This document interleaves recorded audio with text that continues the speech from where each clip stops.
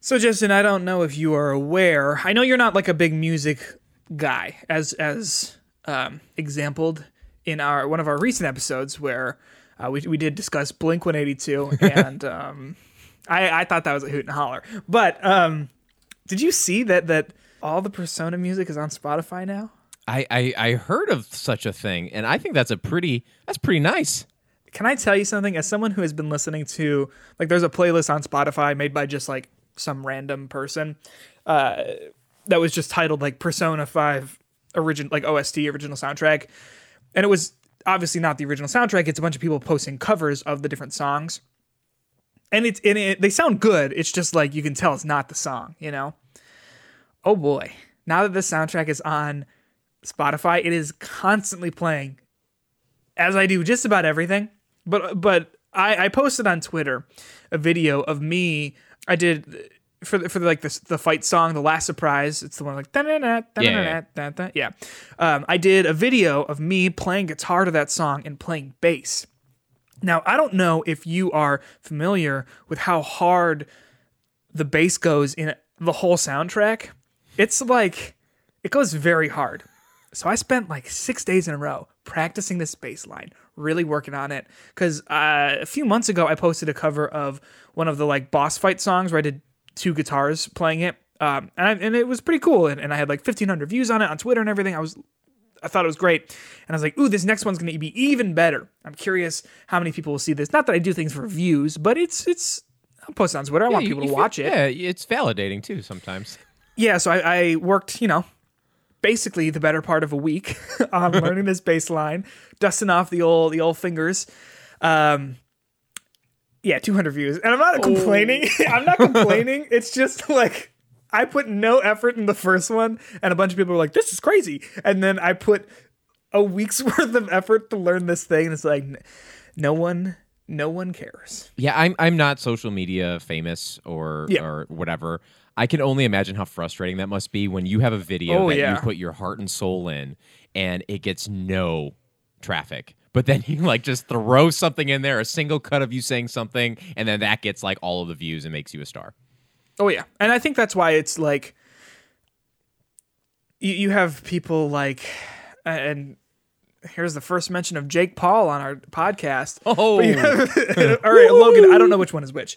I know which one is which, but like I don't know which one did this. They were like, I'm doing like classes on how to be a YouTuber, and it's like, no, you got lucky. That's how you be a YouTuber. Is like I don't think you can teach. You can teach things about like here's how the algorithm works. Here's how things you can do to build an audience, but you can't teach like be charming.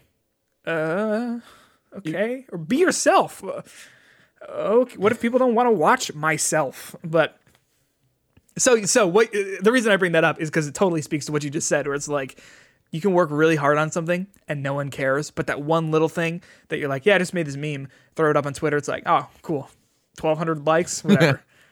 But we're not here though to talk about memes and Twitter and social media and the algorithm. No, we're here to talk about video games because it's Hitbox.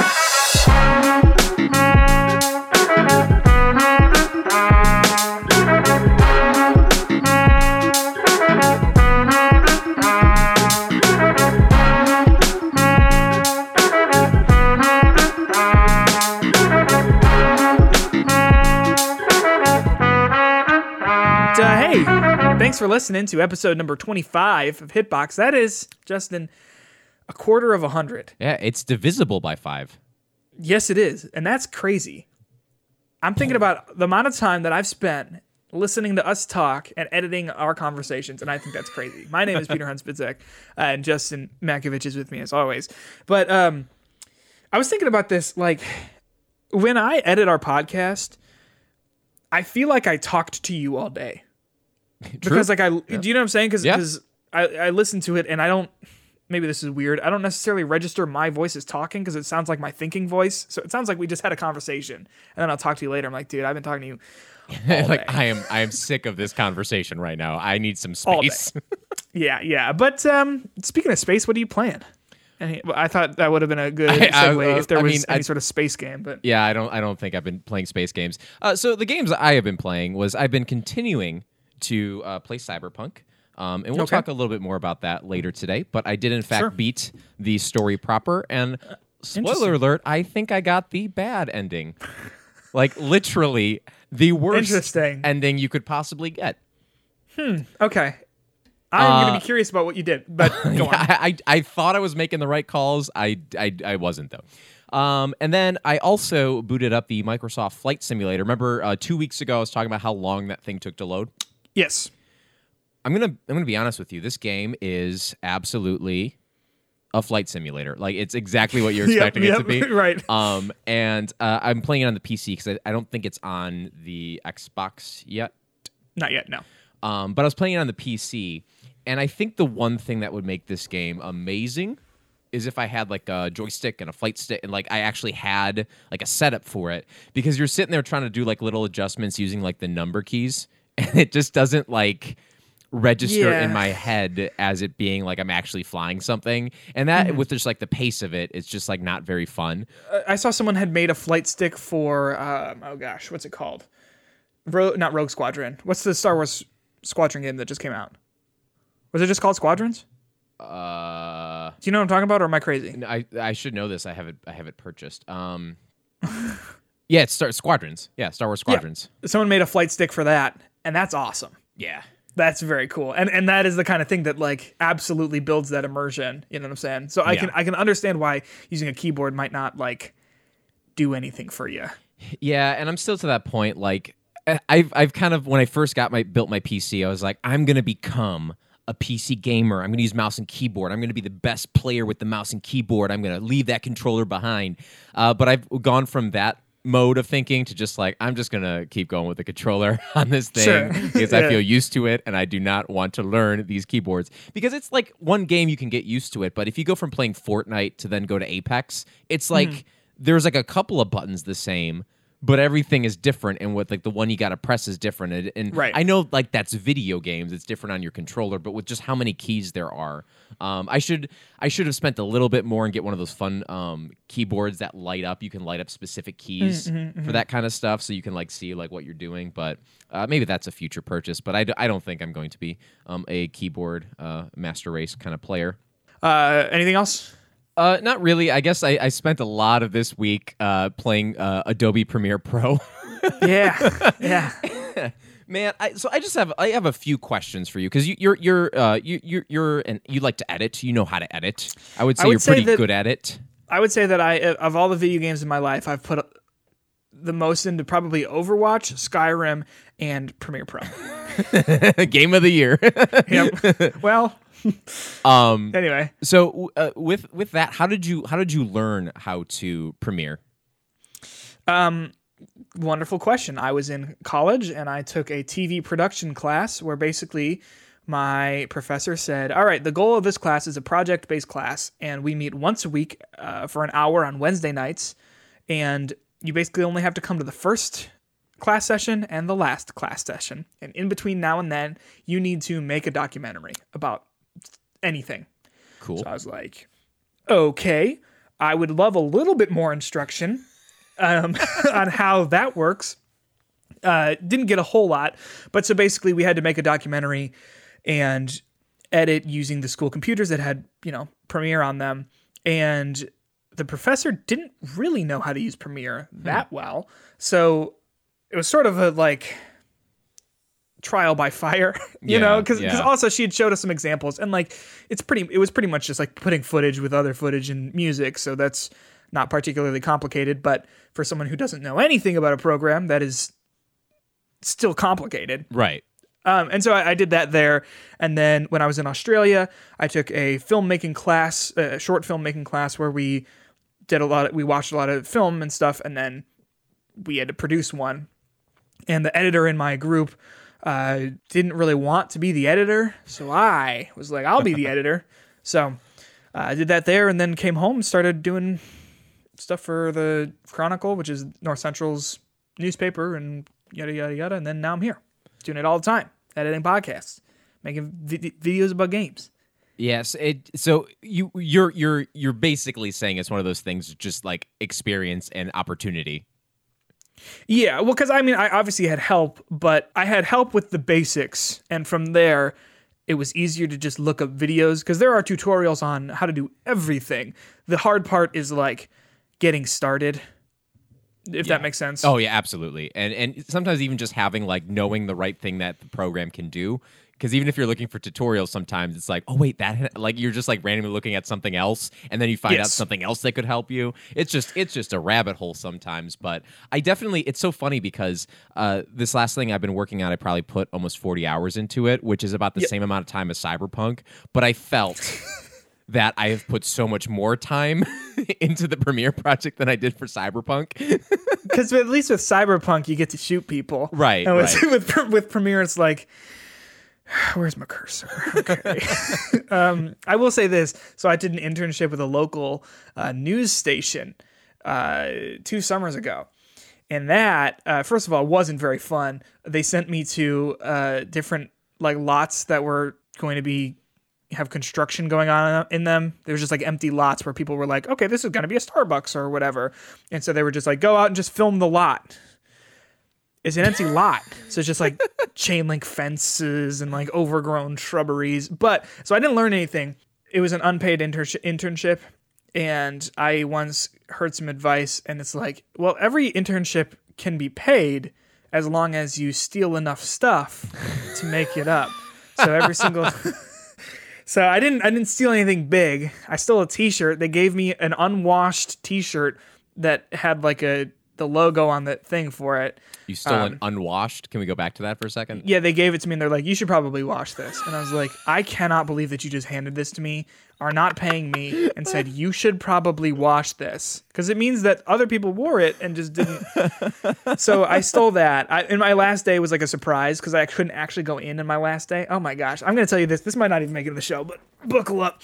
So on my last day, so me and someone else from North Central were interns at the same time. And, it's like a 3-month internship thing just over the summer. And I had a conflict on my last day that I didn't know about until like 2 days before my second to last day. So it turns out my second to last day is going to be my last day, right? So I show up, I finish the project I'm working on, and I'm like in the editing suite. I'm like, all right, everyone, I'll see you later. And they were like, are you done? I was like, yeah, this is my last day. And they're like, oh, we usually try and like, bake cookies, like brownies or something for the interns on their last day. I'm like, oh, thank you very much. That's very kind of you. Not necessary. I do really appreciate the thought though. And I went silent for a second, and some guy from the back goes, you want a bratwurst? I didn't know what to do in this situation. So I was like, yeah, I want a bratwurst. So if it was a movie, it would be like hard cut to me standing with a fork just eating a bratwurst in this room full of people, just like a microwaved bratwurst. And I'll tell you what, Justin, they might not remember me, but they will remember that for the rest of their lives. Remember that time we celebrated an intern leaving with a bratwurst? It was just silent of me chewing this bratwurst as everyone's like click, click, click, click. Oh man, dude, that was busted. Just like silence. You want a bratwurst? Yeah, I'd fucking take a bratwurst. But so this has been editing with Pete and Juice. Justin. Yeah, but that's really all I've been playing, for sure. But what about you? I've been okay. So I got the platinum on Miles Morales. I sat down. I got all the other trophies other than the New Game Plus trophies, and I did it in one sitting. New Game Plus. I sat down at 9 p.m. and I finished at midnight or so, and I felt like a speedrunner. Like just avoiding everything, yep. Going straight to where I was going, and because I had just completed the story the few days before, so I remembered like, okay, well, they're gonna walk from this way, so I gotta go this way immediately. So I'm just like at the door waiting for people to open stuff. It's a good game, so I did that, and then I'm just trying to like tie up all my loose ends in terms of giant open world sandbox games. I'm working through Assassin's Creed Valhalla again. I've put 50 hours into it. And I don't mean to spoil anything. I killed an enemy who I thought was one of the main antagonists of the game. And I thought that was going to sort of be the end. Mm-hmm. It was not. And it ended, and some things happened, and then someone was like, okay, we'll go here and help this guy's getting married. I was like, no. Come back and let's talk about this other thing that just happened. So I only have 3 more places to go, so maybe that'll be it, but I don't know. We will see. Still playing Persona 5 Royal with Elena, and then I started Hollow Knight on the Switch, and as someone who doesn't like Metroidvanias, I think it's quite cute and also quite fun. I think one of the things I like about that game is how it's the Metroidvania kind of spliced with your Souls games a little bit. Yeah. Like a 2D where Souls. It is like difficult, but I would say it's like challenging. Yeah.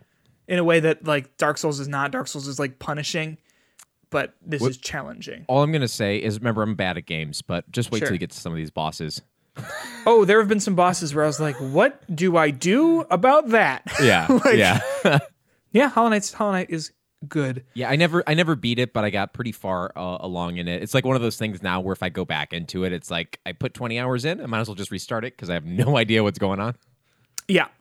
Justin, can I, before we get to our big topic, yes, can I read you our first ever piece of listener mail? Oh my goodness, yes, please. Yes, it's so exciting, isn't it? I feel like a real podcast. I know, it's happened. It's happened.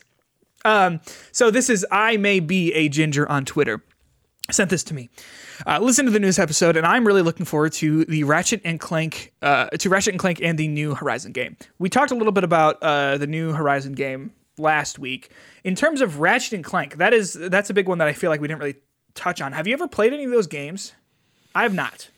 I have not, and I feel like that's one that I should kind of go back to because I have it for the PS4, like when they came out with that remaster version of it. Yeah. And I just never got started playing it because I really they first came out like PS2 era, right? That's when Ratchet and Clank first became a thing. And I never had a PS2. I didn't own that. So the games that I would have probably loved around when I was that age would have been like the Jak and Daxter and the Ratchet and Clank games. Like those would be the type of games that I would have just eaten up. When I was of that age. Not saying that it's like you have to be a child or younger to play those games, but specifically when I would always play those character platformer games around that age and things. And not that they're all platformers, they're kind of shooters too. But that would have been such a nice bridge gap for me to getting into more shooting games because it is those quote unquote cuter characters that you're mixing that kind of fun like actiony combat with it. But I'm actually really excited about it because I hope. Is it an exclusive for PS5 or is it a cross? Yes, I think it's a PS5 exclusive because it's made by Insomniac, who are a PlayStation studio. Well, I mean PS5, so it's not also on PS4.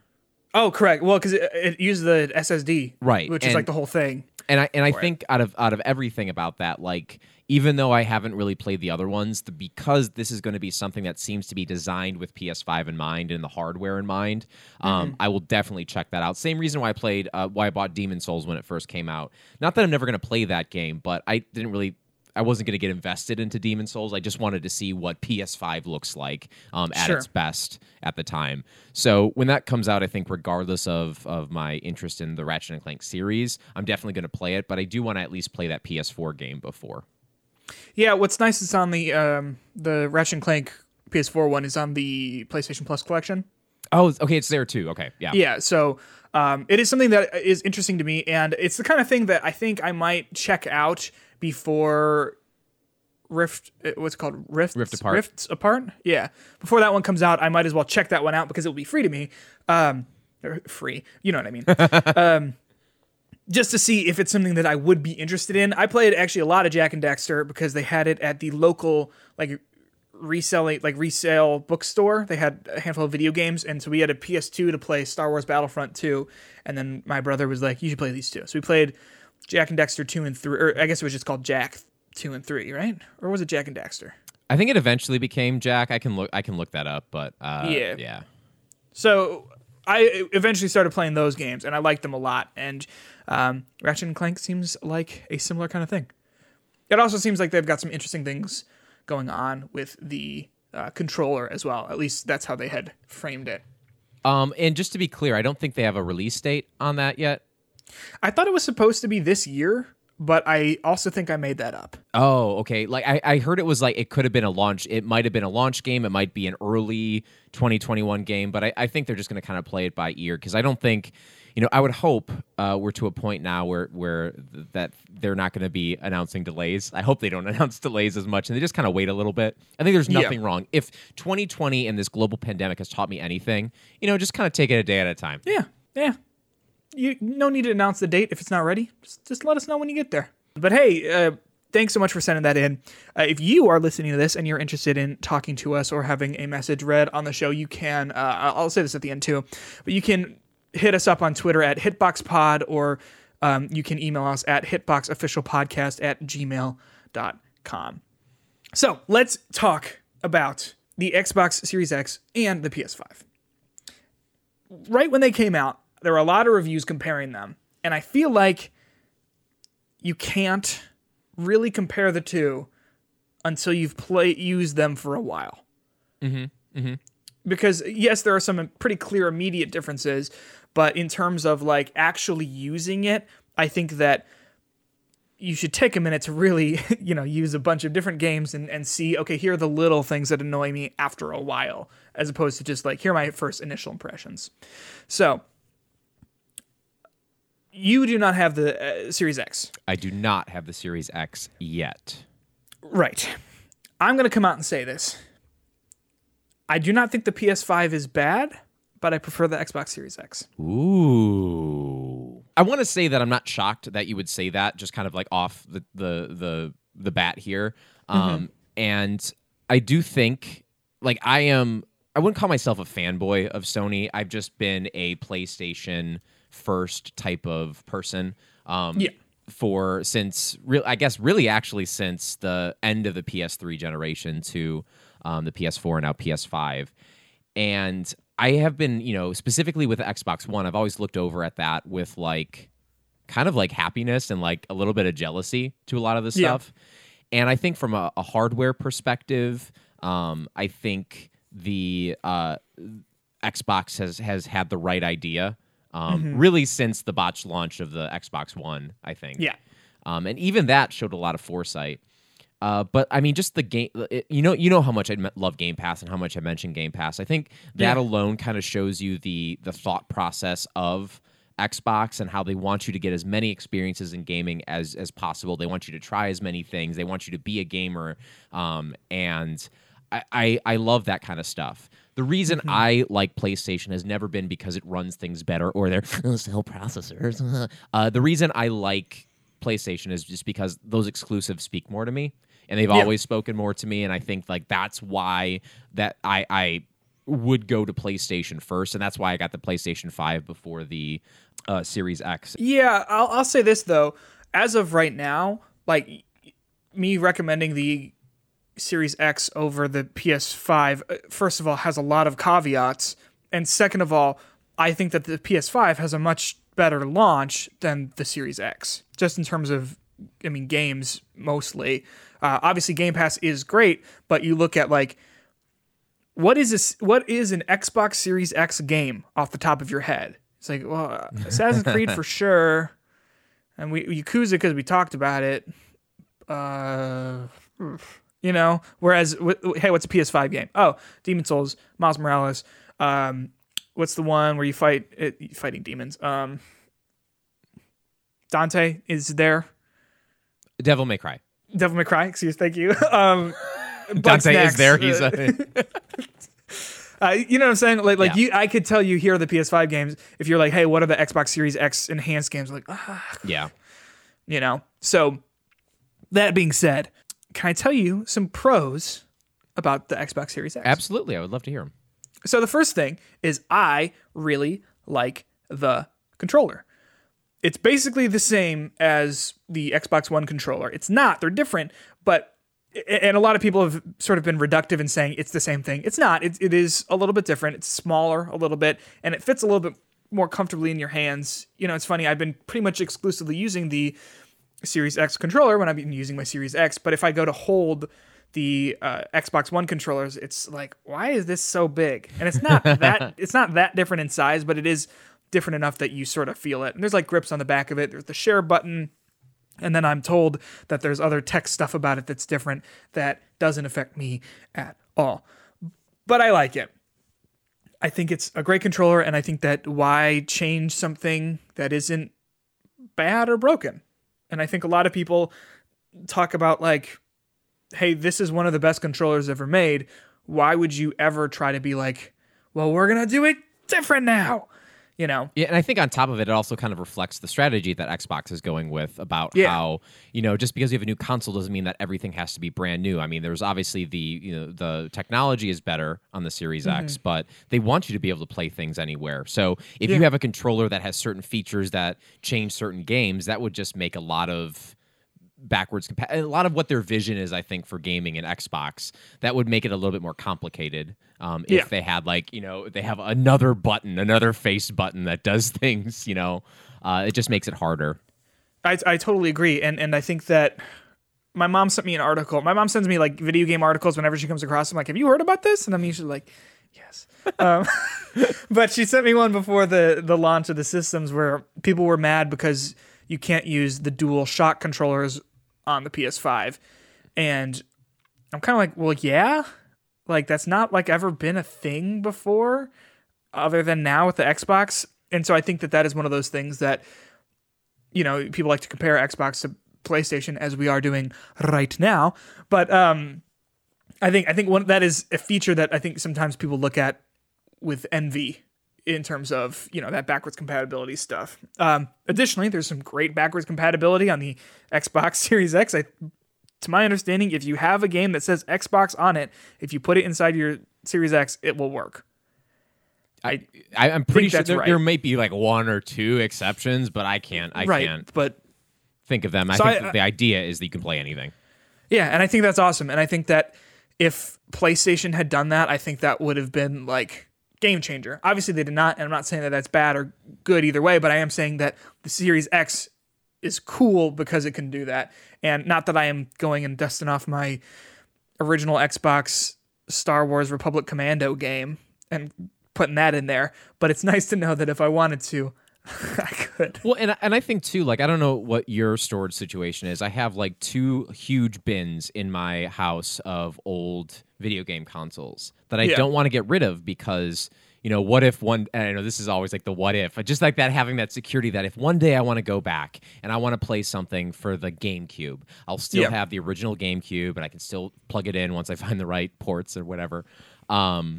But with Xbox, about preservation. Yeah, but for Xbox, I don't have to keep my Xbox, my Xbox 360, my Xbox One even. I like, you get the new one, that is what you need. You don't need the other stuff. And I think that's amazing. That's great. I think as with a lot of stuff Xbox does, it's very consumer friendly. Yeah. And space friendly too, if you live in a small place. Yes. And I mean, speaking of, you said, I don't know what your storage space is like. The storage on the Series X is pretty great. I mean, I don't remember exactly how big it is, but I downloaded all the games that I had on my Xbox One and it fit just fine. No problems there. That's going to come up again. Additionally, the UI is good. It's the same one from the Xbox One, so it doesn't feel that different because they updated it when, like, was that March or so? At some point in 2020, they updated it all, and I think it's good UI, but the one downside of that is, like, when I plugged it in, it did not feel different at all. But, I mean, it's familiar, so that is something I like. I know for a fact that there are better phones out there than the iPhone. The reason I keep upgrading an iPhone is because I feel comfort in knowing that things are generally the same. Yeah, and I know where to go for whatever. Yeah. I've had the same phone since I was in college, and that is very, very comforting for me. "Quote unquote" same phone. Right. I know exactly what you mean. Additionally, like, it runs things very fast, and they do look very good. I went from playing Assassin's Creed Valhalla on my Xbox, my Quantum Break edition Xbox One to playing it on this, and like first of all, you double the frames, obviously, and then like there's not like ray tracing, but the reflections are definitely better, and like the just environment looks really nice, and it stopped doing that what's it called, like frame splitting, where it like loads the first half of the frame faster than the second half, so it kind of looks like a really bad, like it doesn't look good. But now I have that problem very on my computer, which I was very disappointed with. I had to toggle a couple settings to fix that, but that was happening when I was playing Blair Witch, and I was just very upset with that because I'm like, this computer is worth a lot of money. yes, and it doesn't look good, and it's like, hey, stop that. Yeah. But now, seeing that comparison has been like, whoa, that is insane. And additionally, I mean, like, we've talked about this. I started playing that game on the game I was playing GameCube games on when I was a kid, and now I'm playing it on this, 4K screen with all this stuff. So it's a pretty wild glow up for our good friend Eivor. Even over break, I play games like at my work desk because I've been working at home. And over break, I legitimately took my game, my PS5 out of the room where my nice monitor is to my like living room, and I have like my old TV on a cart, like a screen cart, like it's like, oh, it's movie day in class today, students. And I just rolled that out in there, so I was playing Cyberpunk on that. Oh yeah, how's that? For like most of my playtime, and it was fine. Like I wasn't like, oh. But then I was playing it yesterday on my 4K monitor again, and I was like, oh, it's good. This is what lines look like, right? Yeah. And the last thing I'll say about the Series X is, like, it's sleek. I think it's pretty looking, and it's small. I mean, people joked about how big these consoles are. I'll say that the Series X is smaller than the Xbox One, and it is like a microbe in comparison to the PS5. Yeah, I was gonna say yeah. Well, I mean, it's not only that it's like small and like it's a nice little sleek thing. You just put it next to that PlayStation, and it just even more proves how they giant. Sit next to each other. Yeah. They sit next to each other, and like on my like media cabinet, and I mean, the PS5 is this weird, like, shape. It looks like two Pringles, kind of. And then there's just, like, this black box. So it's cool. I like it a lot. And so far I have played Assassin's Creed, Cyberpunk, and I dip Call of the Sea, and I dipped my toes into Sekiro. Oh, and Yakuza as well. So, looks great, runs great. I've had one crash, and that was because of Cyberpunk. I do not think that was a Xbox problem. Can you talk to me about the quick resume? I know that's a big thing I'm really jealous of. Didn't even put that on here. Yes, that is the best part. That is absolutely probably one of the best parts of it. I never thought that. I mean, I'm not one to like. We say like playing games at the same time. I play a handful of games at the same time, but like I very rarely play multiple games in like a single evening. However, that quick resume carries through. Like, if you unplug your Xbox and move it somewhere else and plug it back in, it carries through there. Oh, that is really awesome. Yeah, even if it's like off and the power's off. Yeah. So going from playing Assassin's Creed to like, okay, well, I'm going to play Cyberpunk tonight now. Like, and I'm in the game, just in a pause menu is pretty sweet. It is pretty sweet. I've restarted games because of bug reasons, but it's not like a Xbox reason. Like, I've restarted Cyberpunk because it's like, okay, well, the pathing fucked up, and the only way to fix it is to reset the game, close the app. Same thing with Assassin's Creed, but that's not a problem on the hardware side. So it's very cool, and that is a feature that, like, the fact that the PS5 doesn't have that, it is like a huge leg up. I mean, huge leg up. It's funny because like the rest mode resume that or whatever I forget the name of what it was, like what PlayStation had for the PS4 and I guess has for the PS5 for the one game. That was always like the little bit of an advantage. I'd be like, haha. Yes. But now it's just kind of like Microsoft's like, we're gonna take the feature you're doing and we're gonna make it amazing. It's like way better. And like now, and we had talked about how like the Switch now is like, oh, it's so slow. And like, you can't go back to these other generation consoles. But like, seriously, now when I play the PS5 and I'm going between games, I'm like, tick, tick. All right, let's, all right, Spider-Man. What, you got 4 seconds here? All right, 4 seconds. It's a very different story than the one that Xbox was promising. I know that's so funny too, because like, you know, it is a convenience, and I think it definitely is a strong pro to it, but it's such a first world. It is such a first world thing, and it's wild that I'm like playing Persona 5 on the PS5. It's not like an optimized game. It's like not a PS5 game. You know what I'm saying? But the transition between days is like you hardly see the calendar as it switches over, because it just goes boop. All right, you're done, and that's cool. And that is a very cool like comparison to, you know, a game on the PS4 versus a game on the PS5.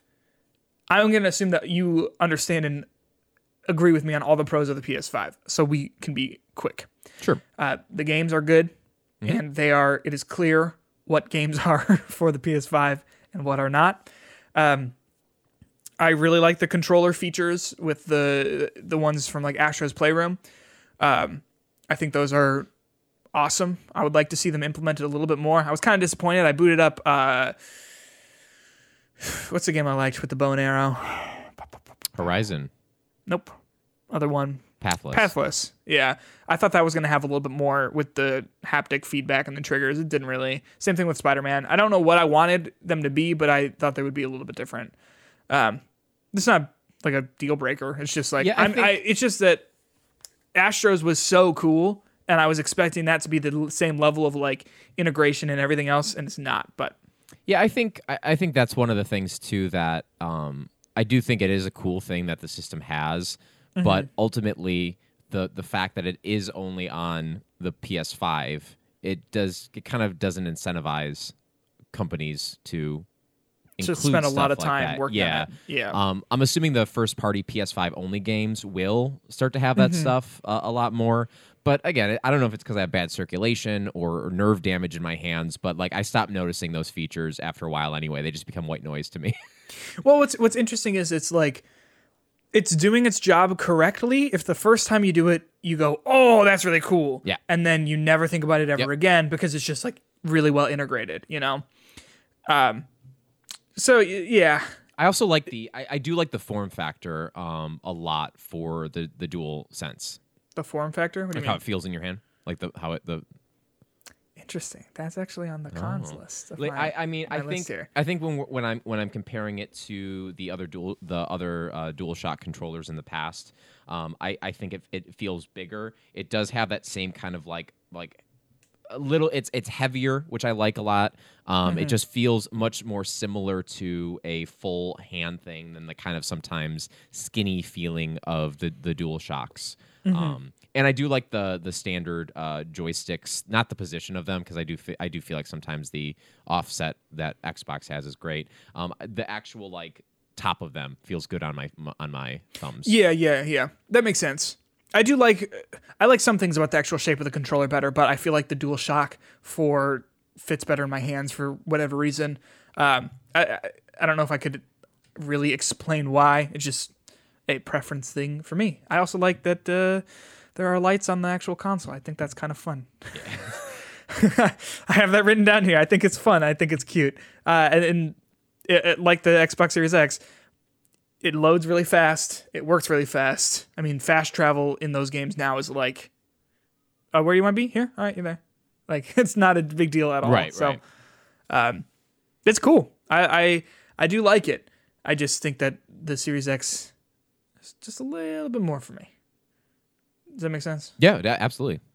In terms of like cons, though, like the Series X, I put this in a pro of like it's got a familiar UI, but the con is also like when I was booting it up and playing it up, I was like, all right, nothing's new. It's just the way that it all works is different, but it's like didn't feel any different. And sometimes like that might be like a con in the beginning moment, but ultimately that's a con that really is kind of a plus, because like just because something is new doesn't mean it's always better.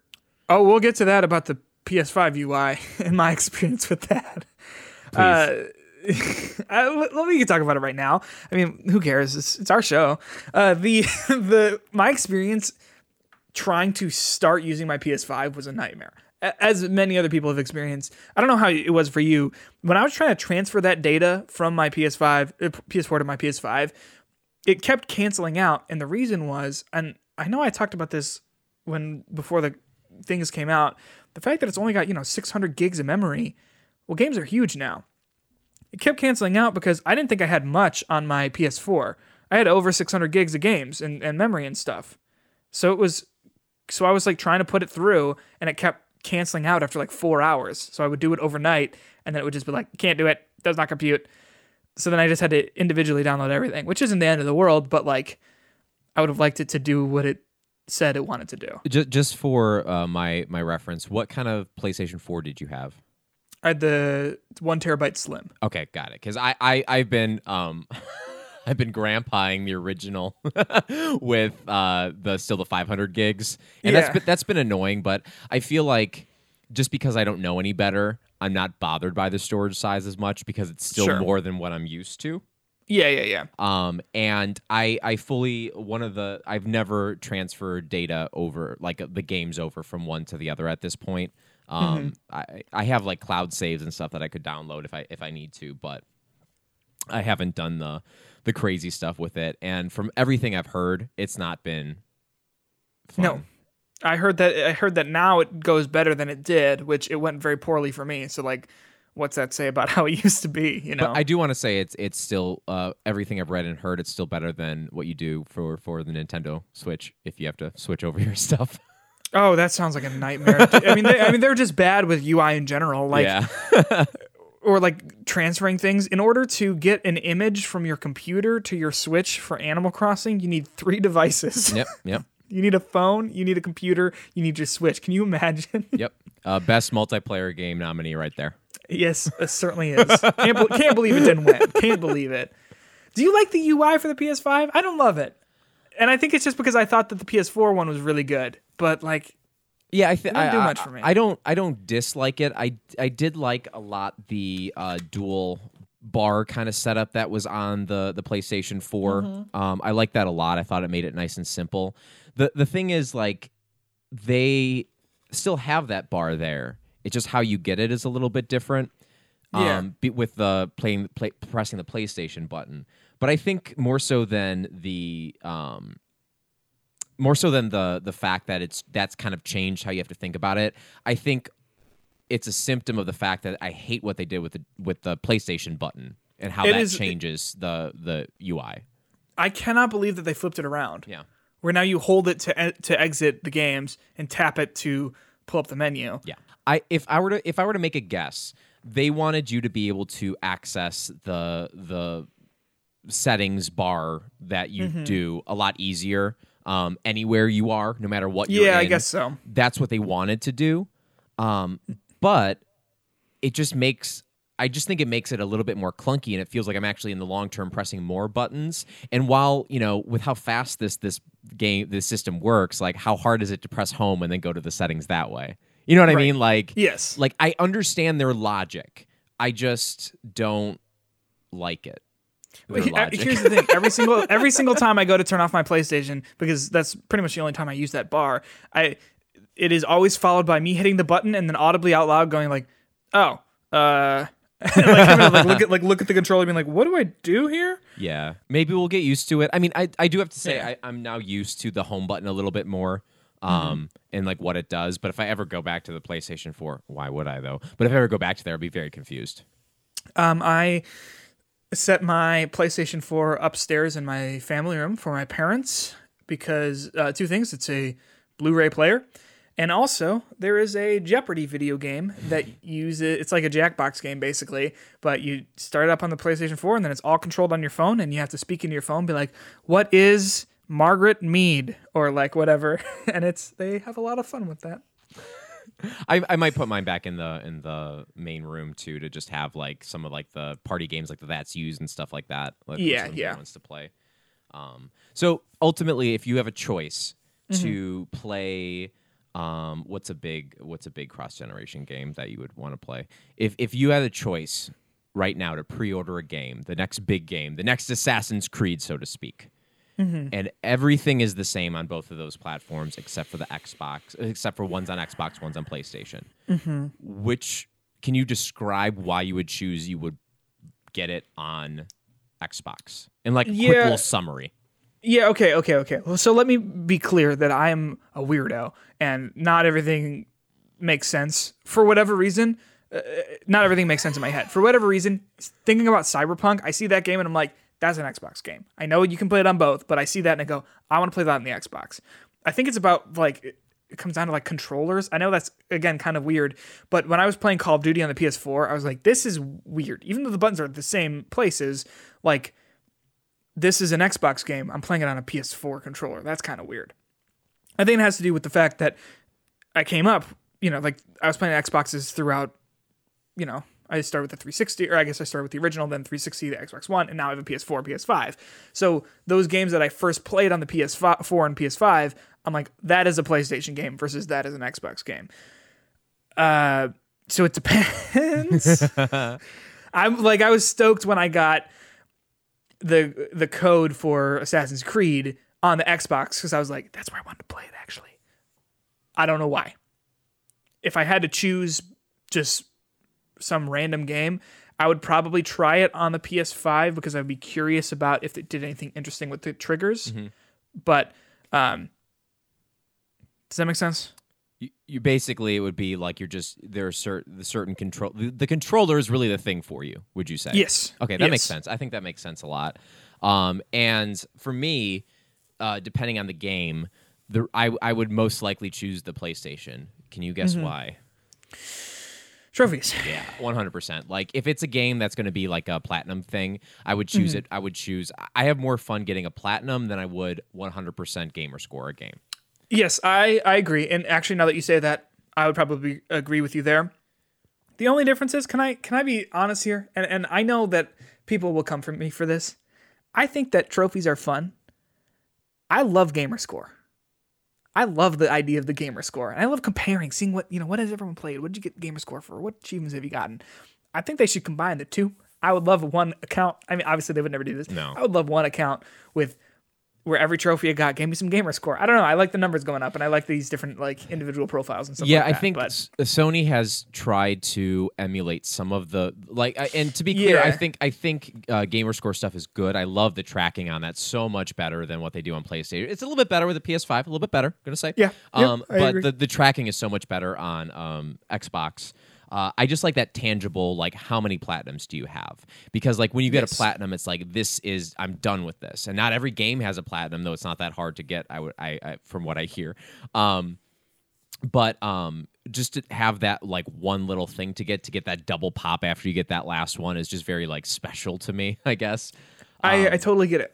But not every game, and to be clear, folks, not every game is a platinum game. But I do have to say, like, when going back to Fallen Order, it was hard for me to get that game on Xbox because I wanted to platinum it. And when I went back to try to I guess 100% the trophies on it when I went to play it again or late last year, I didn't feel like it. I know what you mean. And also, it's like, I think it depends on. I assume you feel differently about this, and I'll tell you why I think that. But for me, it's fun to be able to show my friends, to look at my friends list and go like, what'd you get a platinum on? Oh, you got one for Nier Automata, and oh, you got one for this and this and this. Well, for whatever reason, Justin, you keep your games to private, and that makes me a sad boy because I want to see all those cheese. Because there have been multiple times where I've been like, well, no, surely it's not. He loves the platinum too much for me to not know and not be able to snoop.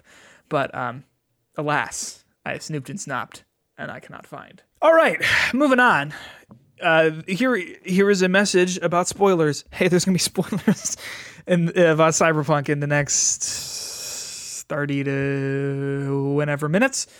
If you don't want the Cyberpunk ending to be spoiled, don't listen to this and come back once you I do want to say, before we officially break it, I'm going to be honest. The spoilers about a lot of this stuff, like, yes, there's like a story and there's spoiler points. I'm not going to say this story is like a groundbreaking story, and this has not been the reason why I've been playing this game. And yes, we are going to talk about like definitive answers to questions and stories and things like that, but like the story's not. Every single thing, like big air quotes, twist that happened at the end, I was like, well, yeah. I was like, yeah, like, okay. Sure. There's nothing that happened that was like mind blowing. Right. So Okay, so you finished it. I finished it last week. And I think I said this on the show. The ending I got was stupid. Okay, so I hope we got the same ending. I will let you go first because you've researched the other endings, correct? I did a little bit of research, and I was like, I'll go back and I'll try some things out, and then I didn't. Because I did absolutely no research. The only thing I know about the ending are what the trophies say, so I think that kind of gives me a direction of where the other endings are going to go. Sure. But... So let me ask you this, because it seems like this was a common theme throughout all the endings. Did you let Johnny Silverhand take over your body? I did not, because I was like, this whole quest has been trying to free me from this. We have absolutely had a different experience with our ending. I did. Interesting. But there's a reason why. So can you tell me your ending first? Yeah, so I got the one where you have like 3 different people to call. You can call the Arasaka woman. What's her name? Mikoshi. No, Makoshi's the data center. To the Google. Hanako. I'm writing this down just for reference purposes. Okay. So there's like 3 people you can call, right? There's like Hanako Arasaka. Because you meet with her in like an elevator, right? And you're like, and then you have like pass out in the elevator and whatever. And so you can call her. You can call, in my experience, Pan Am, which apparently is the only other NPC you can call. Correct. I thought that it was going to be whoever you romanced or whoever you had like a strong relationship with. I don't know why I don't know why V wasn't like, let me call Rivers, a very able-bodied, like provenly loyal and able-bodied person. Let's call him. He seems like he's got a pretty good handle on life. I don't know about that. I don't know. Did you do his quest line before you beat the story? Yeah. Okay. Yeah. He was like, "You want to kiss?" And I was like, "Maybe we can have some lemonade." You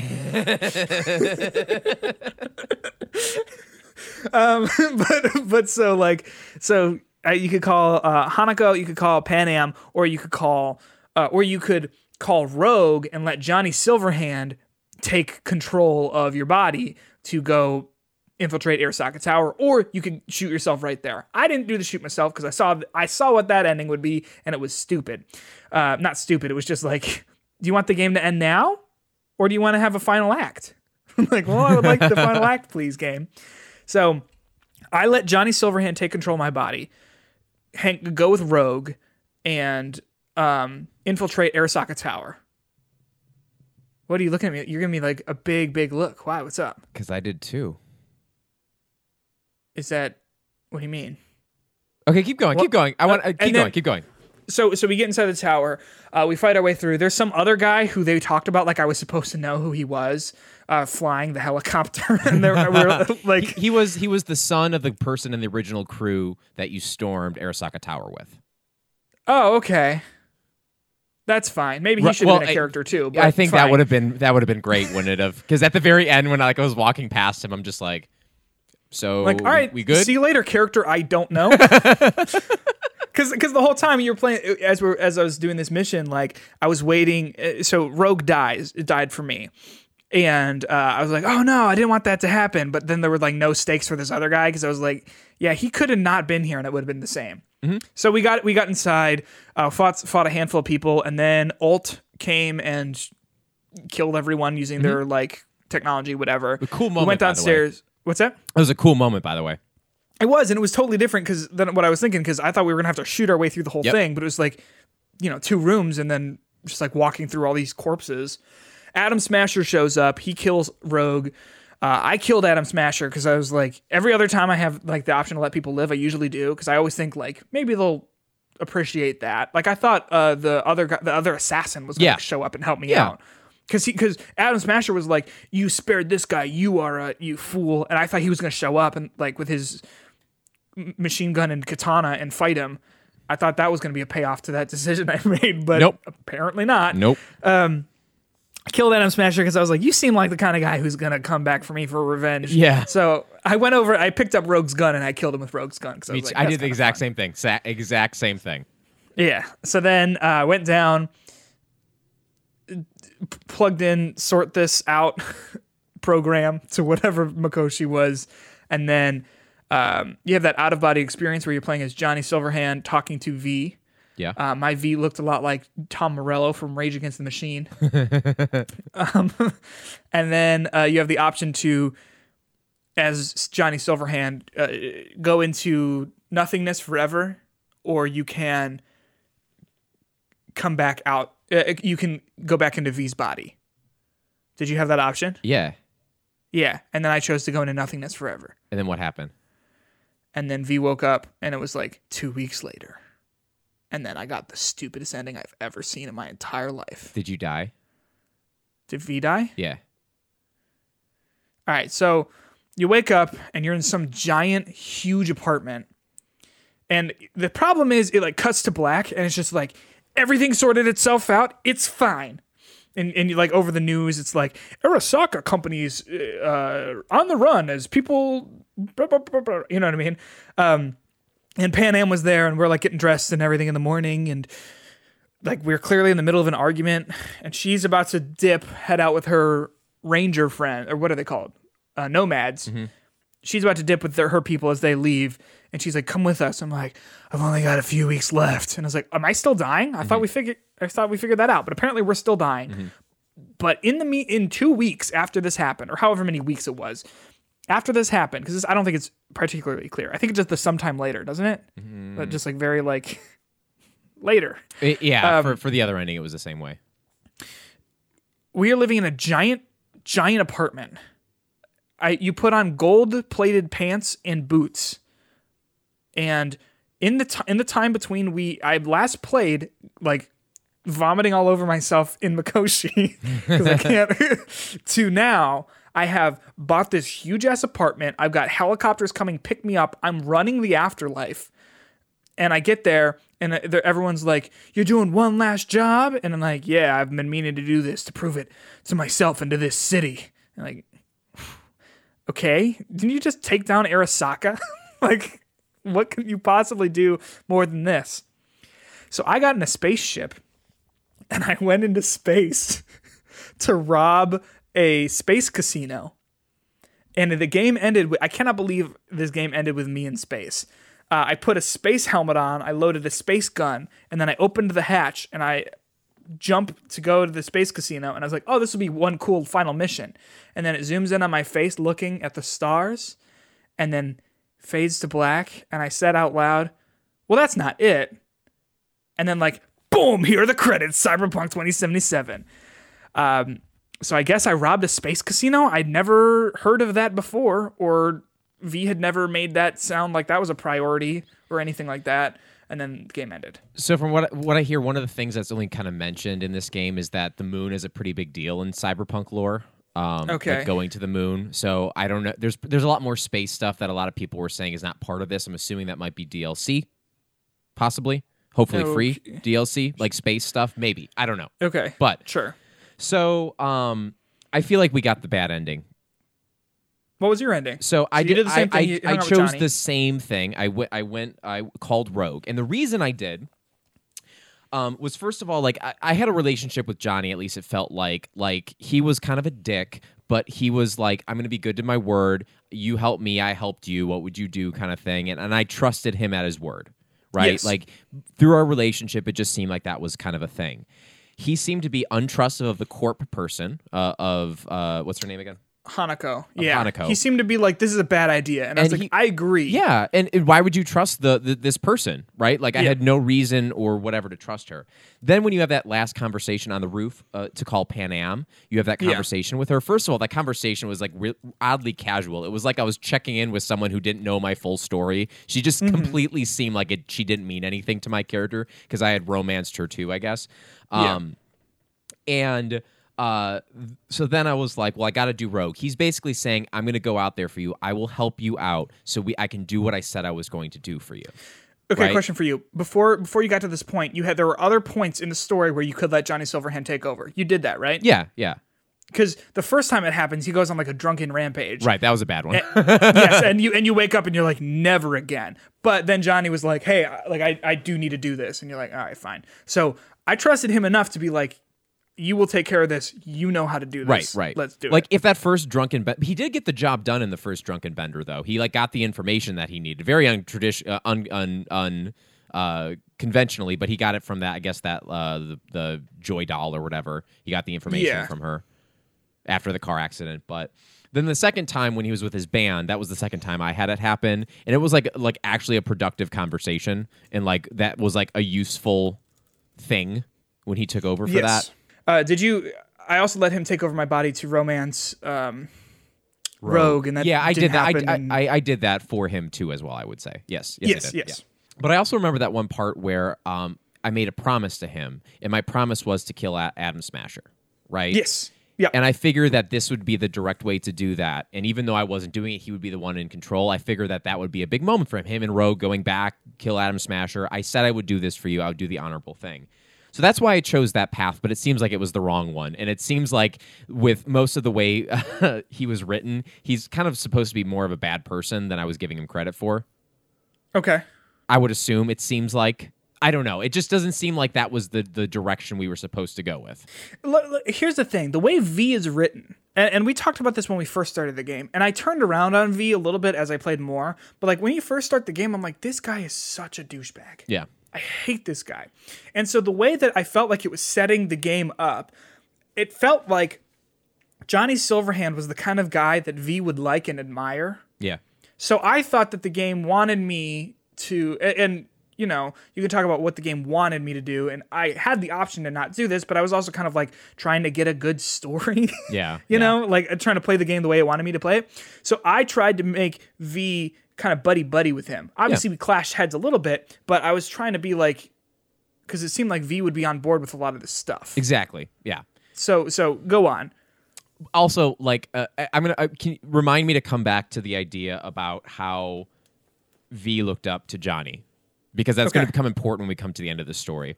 So I decided to go get Rogue. I did that. I went through Arasaka Tower the same way. By the way, one of the coolest moments that became very anticlimactic very quick was after you quote unquote romance Rogue that one night, right?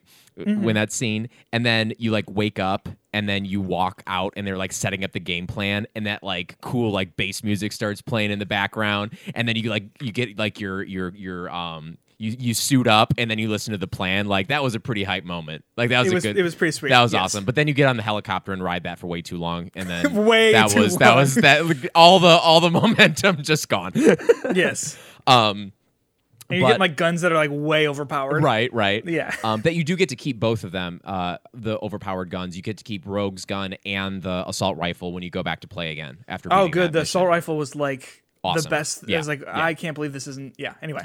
So you get to keep those, but then I did all the things that you did. I had a couple of bad glitches where I had to replay certain segments, and I thought it glitched out in the plane where it like crashed because you like look at the guy for way too long. Yes, and there was no window. Yes, I couldn't see anything, and I thought it glitched me too. out. So then I was like, oh, maybe that's why when I got to the next part I had to replay it because just something didn't load right. But I did it again, and it was like, nope, exact same. You can't see anything. Very, very not cool. Yep. So I went through that. Killed Adam Smasher. By the way, he looked grotesque when you were like finished defeating him. He's like writhing and his like brain is like out of his head. He looked like the handyman from BioShock Infinite. Yeah, a little bit. So I was looking at cyberpunk lore, and he's considered to be a cyborg, or they call him Borgs in there. And basically, the only thing that was his original body was his brain, and they modify that slightly. But everything for Borgs is basically like different and enhanced and stuff like that. Kind of cool stuff, but whatever. Like he's a bad guy. Look at him. There's no way you can like not want to kill that guy. He needed it. Well, and it's also like, man, that's cool. I would have loved if the video game told me that. Right. And by the way, like I wonder, there probably is a possibility to not have combat, but like that seemed like, again, if you're playing a stealth build and you get to that final fight, you're kind of fucked. The way that this game was described to me and by advertising, there is a way to play the game without killing anyone. Yeah, well, there you go. I guess there is if you can reload all the stealth sections every 4 feet, but no, you could choose not to kill him at the end. Oh, right, yes. And then you can modify any of your weapons to be non-lethal. They have like the I guess attachments and stuff like that. And then your melee weapons can be either swords or blunt. The blunt ones are non-lethal. So you technically could, whenever you stealth someone, you could either kill them or stealth or knock them out. Like it's possible, but like it still requires combat. Well, that's the whole thing. It's like, stupid. Well, you're non-lethally shooting these people in the head. It's like, oh. Okay, so then he was still Johnny was still taking over V's body. He goes into the Mikoshi, talks to Alt, and at this point was where like I knew I made the wrong choice in what I wanted to do. Like this is like the second you start talking to V in that moment, I was like, I messed up. And actually, it was even a little bit before that because you know how like right before you plug in, you like pick up the you're dressed as Johnny Silverhands and you pick up the bullet that was around V's neck. Yeah. So you do that and then you have that conversation and V's character is basically like pleading for you to take his body. He's like pissed. Yeah. And he's like, do it. You got to do it. Yeah. And then I was like pleading to Alt being like, no, I told him, I promised him I was not going to do this. I promised him. And then it gives you that option. And I was confused as to what to do. And I was like, wait a second. Yeah. Because in that conversation, Alt says it doesn't matter. V is going to die. V is going to, like, the change has gone too far. And I guess it maybe because I let him take over at the end there. That might have been part of the reason why in this ending you were going to die no matter what.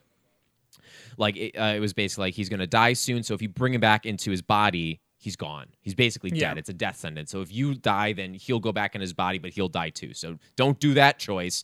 Instead, you should take over his body so you at least get that. And V's totally like, yes, please do that. I want to do that. I want to live here. I'll stay here with Alt, blah, blah, blah.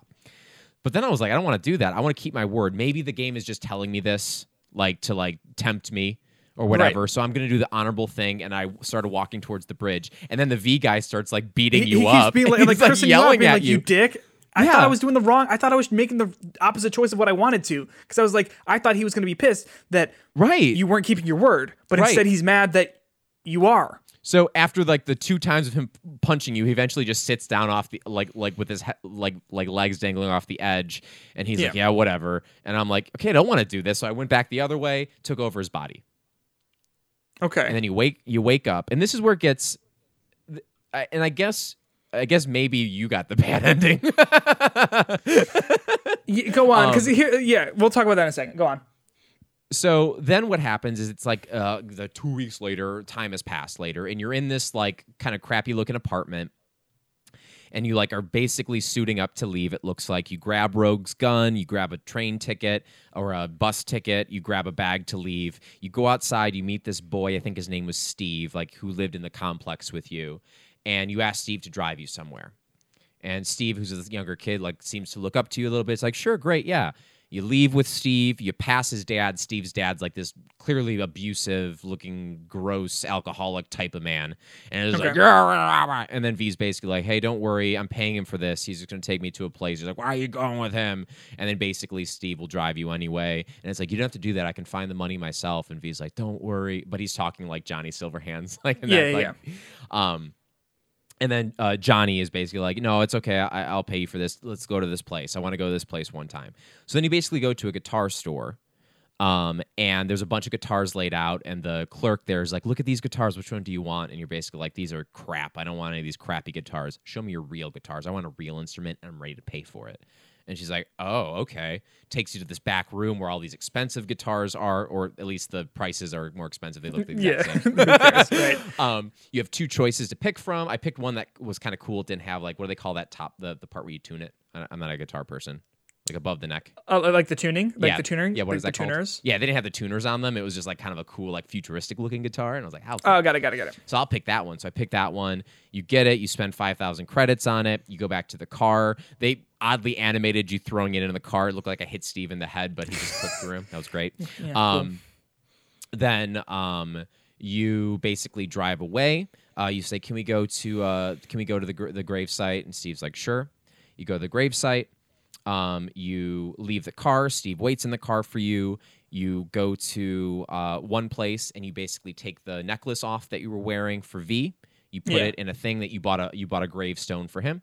You put it in there. You close it. Then you turn around. You take Rogue's gun. You put Rogue's gun in it for her gravesite. Close it.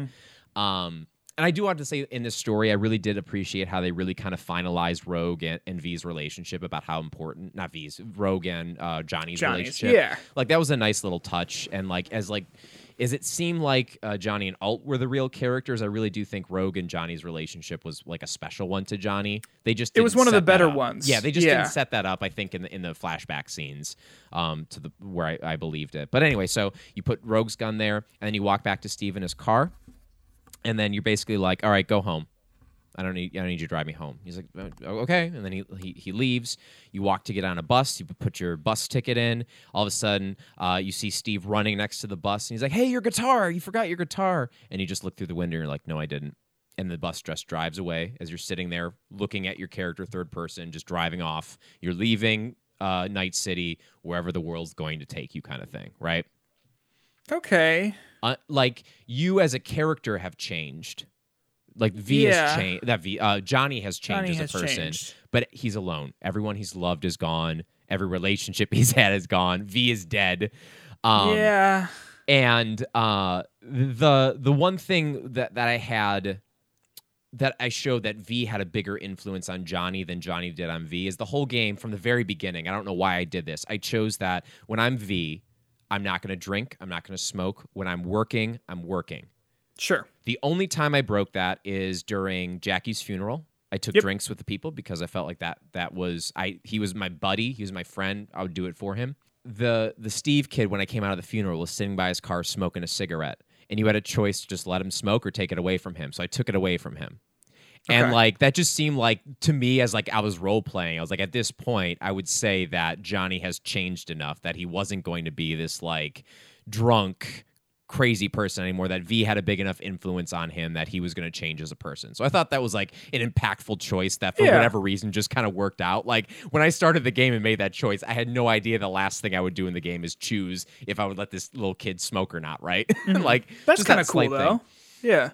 So I think that was cool. Don't know if it was intentional or not by the developers, but the fact that they allowed you to choose to drink the whole time kind of makes me think it might have been something.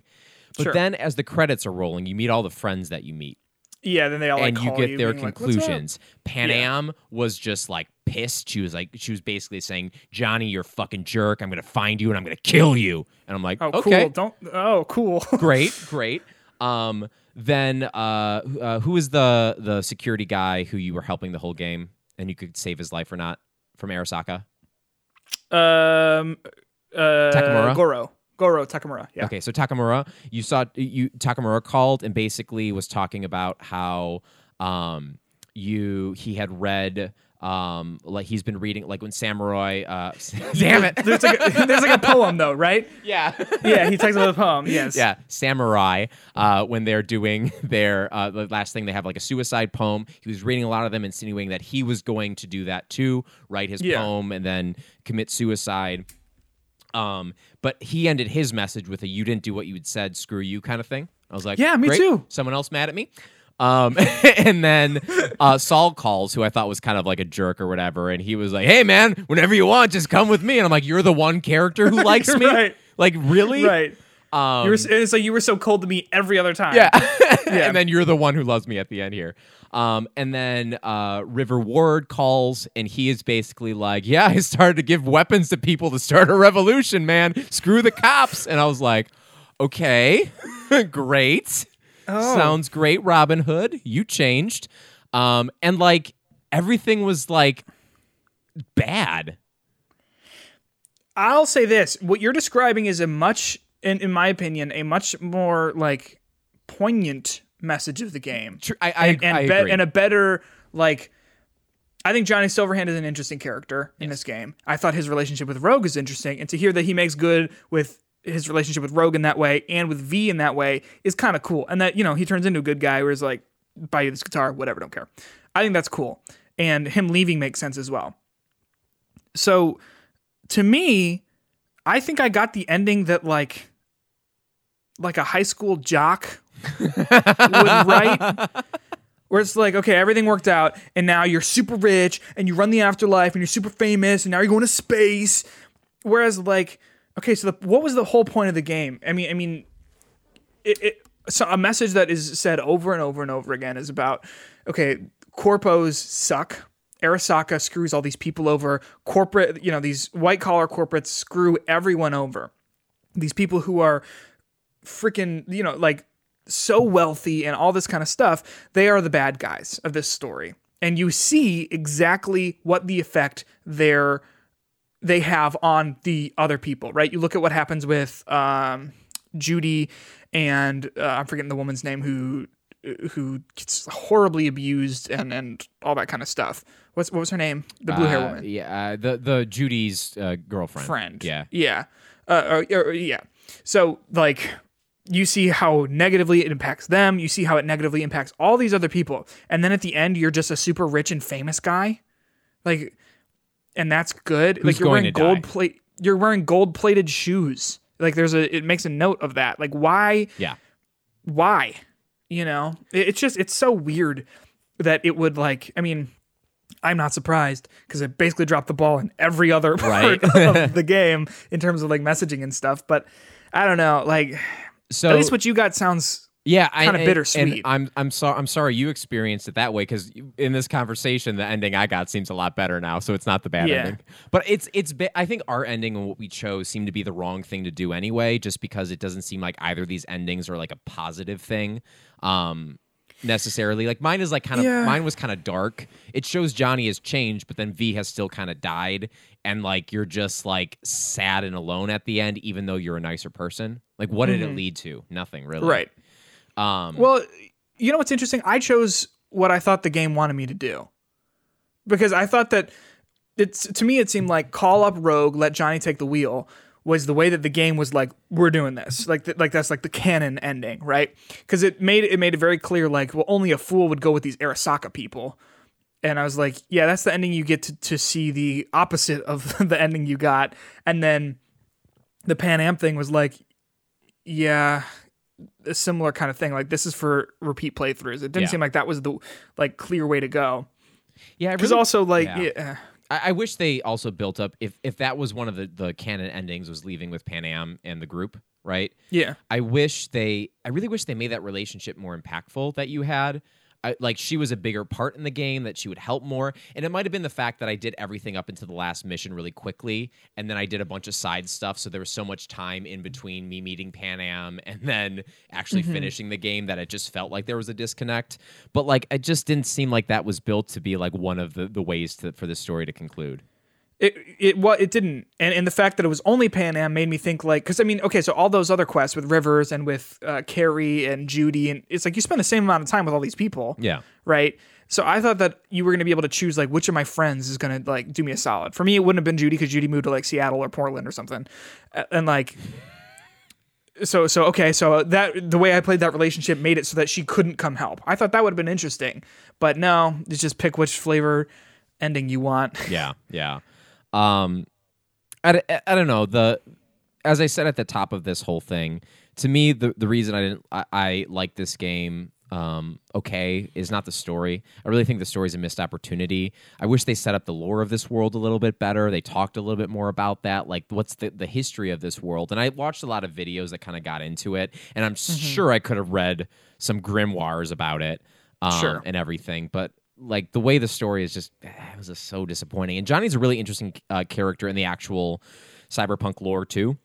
Oh, is he? Yeah, he basically was a soldier in the South American War for America, and these soldiers are places that the cybernetics companies were basically testing implants on, and they were basically used as like human test subjects when they were in this war.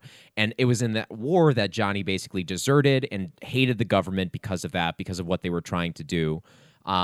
And then he became a punk rocker or whatever. He became a musician, and his songs would basically be the only way he could talk about this stuff. Because if he just tried to put like messages out there, the technology, the hackers would have made sure people couldn't hear it. But by making this music, this was a sure way that his protest and the real truth could get out there, which is kind of a cool like little backstory, and it gives him a little bit more reason for why he is the way he is. Now, again, that might have been in there in all the text and stuff like that, but where was that in the actual story in a very clear way?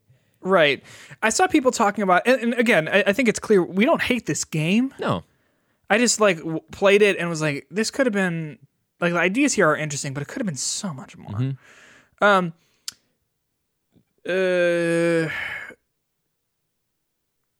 Oh, I was reading some people talking about this game, talking about how deep the storytelling is and how deep the characters are. And I would say, like, I mean, like, two of them are.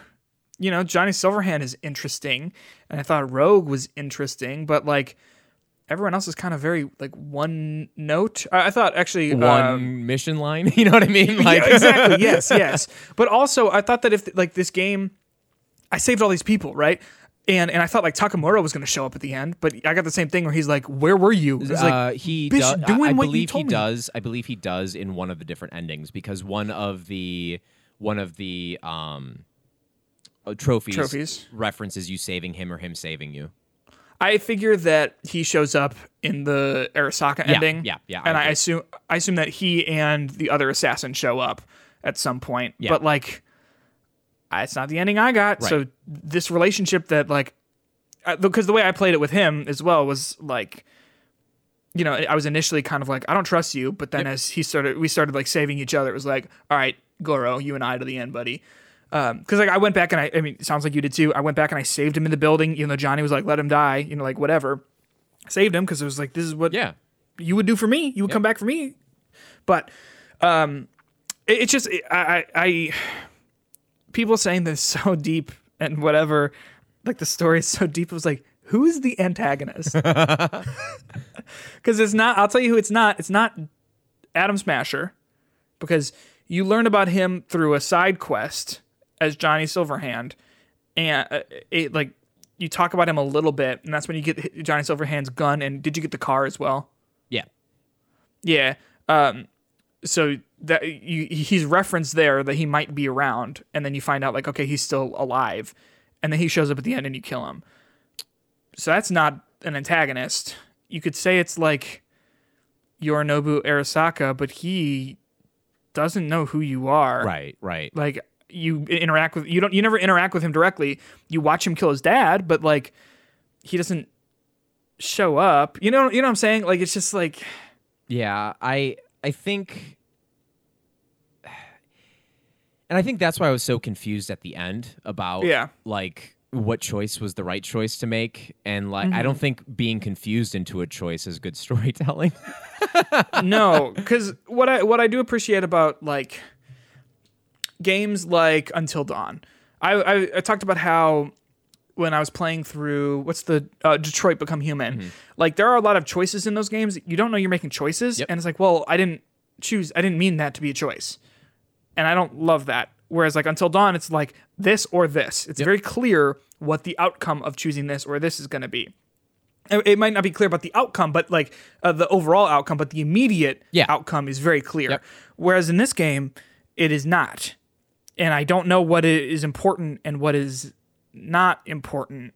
You know, like I thought that doing those quests why did I do those quests with Rivers and whoever else? I mean, I thought they were interesting stories, but I also thought that the game was going to make good on that later building on. That relationship. Yeah, like getting the team together for that final mission. I think too, just a problem with the storytelling. Do you know what the two big corporations that run Night City are called? So Arasaka. Yep. And Militech. Correct. How much Militech did we get? They talked about them briefly. Right. So someone had Militech implants or something like that. Exactly. Oh, we've got a Militech skeleton. We do. And even like, because that's they're the big company with technology, right? Like they're one of the big companies and stuff. But you have this idea that you have Militech versus Arasaka, and you have this whole kind of like conflict between the two of them. And again, in the cyberpunk lore, there's been these corporate wars that have been fought. Right. I don't know if you ever explored the map, but apparently there's like the Mexico border that you can't go to, and if you try to get over it, they'll start shooting you until you die. Okay. Like, that's cool. I was like, why is that the case? Apparently that's in, I think that is in the Nomad beginning. You smuggle an iguana. What? You smuggle an iguana with Jackie. Oh, okay. Maybe that makes more sense. Okay, well, there you go. That would have been maybe more, I should have, I don't know. I just wish with this new world, they would have made the background of it a little bit more front forward in the story. Yeah. Because the thing, like the way not to do it for me personally is the way The Witcher did it, where it just goes, figure it out. I thought that Cyberpunk did a good job easing you in, like, okay, here are who are the major players here. Yep. But then like it didn't do anything with them. Right. And like, okay, I know who Yorinobu Arasaka is, well, what's his deal? Now I've been introduced to him. Okay, he kills his dad, sure, and that's sort of the crux of the whole thing. But like, what else? What is he up to? He doesn't come back up. I mean, they reference him when talking to Hanako, but like, he doesn't. There are no actions he takes that directly influences my character or anything. Yeah. I don't know. You know what I'm saying? Like, he doesn't even seem all that worried that we have Johnny Silverhand. No one who you talk to is like, oh, you're the person who stole my thing. And they pull out a gun. They're like, all right, see you later. And it's like, well, got to shoot our way out of this. Right. That would have been interesting. But everyone's just like, accepts that, oh, well, you have it now. I guess the biggest disappointment for this game is that I wish what you did mattered more to the end result. Yeah. More so than just being phone calls that you get in the credits. Yes, and I know that's how a lot of these games end, but I think the promise of this game was your choices actually matter. That is the whole thing. Looking at this game for what it is, yeah, it's pretty good. And yeah, that makes sense. That's how all these games end. But that's not what the expectation was. Right. And, coming back and forth to it. And I feel like the conversation for this game has stopped because it's, first of all, not a long game. Second of all, like, not a great game. It's a good game, but it's not like, I feel like when and I was a kid for this, so maybe I'm wrong. I feel like when Skyrim came out, we were talking about Skyrim. I mean, we're still talking about Skyrim a little bit, whereas this game I think is going to be forgotten. This seemed to be another game that came out this year. This wasn't like mind-blowing. Yeah, I think kind of going off of that just a little bit, I think a game like Skyrim does have kind of endless content. Almost. Yeah, it's certainly bigger. It's huge. And like there's all these little quests and stuff like that, but this one, it doesn't seem that big. And I think I would have not played this game more than 20 hours if it wasn't for me trying to get this platinum. Yeah, how are you doing on that, by the way? I mean, I just hearing things with it being bugged and stuff, I've kind of like slowed that roll down a little bit. Like, I don't know if I'm going to like be that into getting it at this point, even though I'm set up to do it. But there's all those reports on Steam. I think that it lost like almost 80% of its player base since it first launched. Yeah. And that makes sense to me, right? Though, because first of all, again, we said it's a fine game, not a great game, but second of all, it's not that long. Right. Exactly. I wrote an article about how a QA developer, and also they're QA, so that makes sense that they put a lot of time into the game, but they said they're taking their time, and they've got 175 hours in the game. Doing what? I mean, I guess all the gigs and buying all the cars and doing all the like uninteresting side jobs. This platinum will not take me 175 hours. No, it seems like I would say it would probably 60, take 70, me 80? 60 would be a good number for it. I could be wrong, but I don't think I am. Yeah. So, have you done the quest where you get in the punch out, the fighting ring? No, I have anything that involves like the melee stuff. I'm just kind of like, no thanks. Melee. Oh god, yeah. Here's what you do. Okay. You start. You get in the fight, and you have the option. You ready to fight or no? Before you even have that conversation about like time to fight, you drop a non-lethal blunt object, and you start the fight. You pick up the object by equipping it. So it's, I think triangle for you is Y for me. And then you use that weapon to win the fight. I got a question though in that fight when you're hitting the person, when you're just hitting them with that blunt object, what's the character's hitbox like? I will say it's bad, but that's just because melee fighting in first person is always kind of bad. Yeah. But I appreciated that there. You got anything else to say about this game? I'm sort of cyberpunked out. I did some strategic saves so that I could go back and experience the other endings, and I might do that once I finish Assassin's Creed if still nothing is new, because I'm interested. The one that I'm interested in is seeing what happens if you do go with Hanako. Yeah, I can only imagine that starts with like, come on in this room, and you go in the room, like the lights turn on, it's 100 people pointing guns at you. Like, I assume it's probably like maybe the more stealthy political option, but yeah, I'm gonna do it. I'm gonna do it because I need to get the platinum for it. I think, but not yet. Other things to play. Yeah. So. All right, well, hey, thanks for listening to us. We appreciate your time for this 25th installment of Hitbox, the podcast. If you have any opinions on either the Series X, the PS4, or the endings of Cyberpunk, I would love to hear what you think about it. And you can, I said this before in the episode, you can send that to our Twitter at HitboxPod, or you can email us at hitboxofficialpodcast@gmail.com, or you can message either of us directly on Twitter or things like that. You can also follow us on Spotify, Apple Podcasts, leave a review if you so choose. Give us a, how does that work? Stars? Well, give us as many stars as you think we're worth. I think it's stars, right? Yeah. And I know we're both stars, but please give us more than 2 if you think we're worth it, because that's not a good score. So, to my understanding, yes, Justin, 2 out of 5, or I assume it's 5, not 10, right? Yeah. 2 out of 5 is not ideal, but and if you're interested, you could share this with a friend. That would also mean a lot to us. Anything else from you, Justin? Oh no, nothing much. Just gonna keep living my dream of working hard and hardly working. You know what I mean? Couldn't have said it any better. My ding dang self, Justin. I think I really have to think of like a final line to say every week. I gotta be better. Mine is fine. I got the outro here, and it is dong. Old games are old. Later. Peace.